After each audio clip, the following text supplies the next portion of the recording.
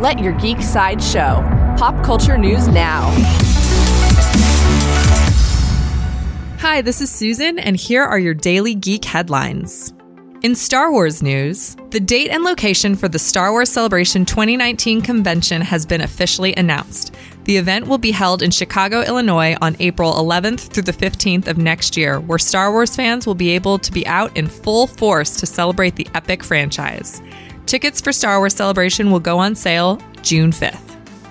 In Marvel movie news, director James Gunn has confirmed the title for the third Guardians of the Galaxy film, and it's exactly what you would expect. After fielding some fan questions and even a few clever suggestions, the director indicated on Twitter that the film would be called Guardians of the Galaxy Volume 3. The film is expected to release in 2020. In DC movie news, Warner Bros. Animation has announced the home release date for its upcoming animated feature, The Death of Superman. The film will be available digitally beginning July 24th and on Blu-ray and DVD on August 7th.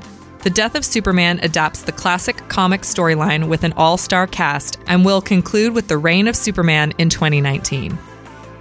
In DC television news, the cable network Epix has reportedly ordered a live-action series based on Alfred Pennyworth, Batman's right-hand man. The series, called Pennyworth, will have a 10-episode first season as an origin story for the famous butler. The show will be written by Gotham showrunner Bruno Heller, but would not be connected to the Fox Batman show.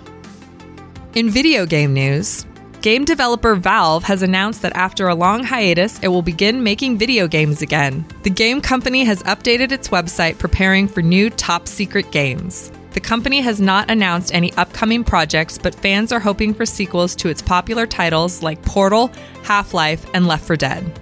This has been your Daily Geek Headlines Update.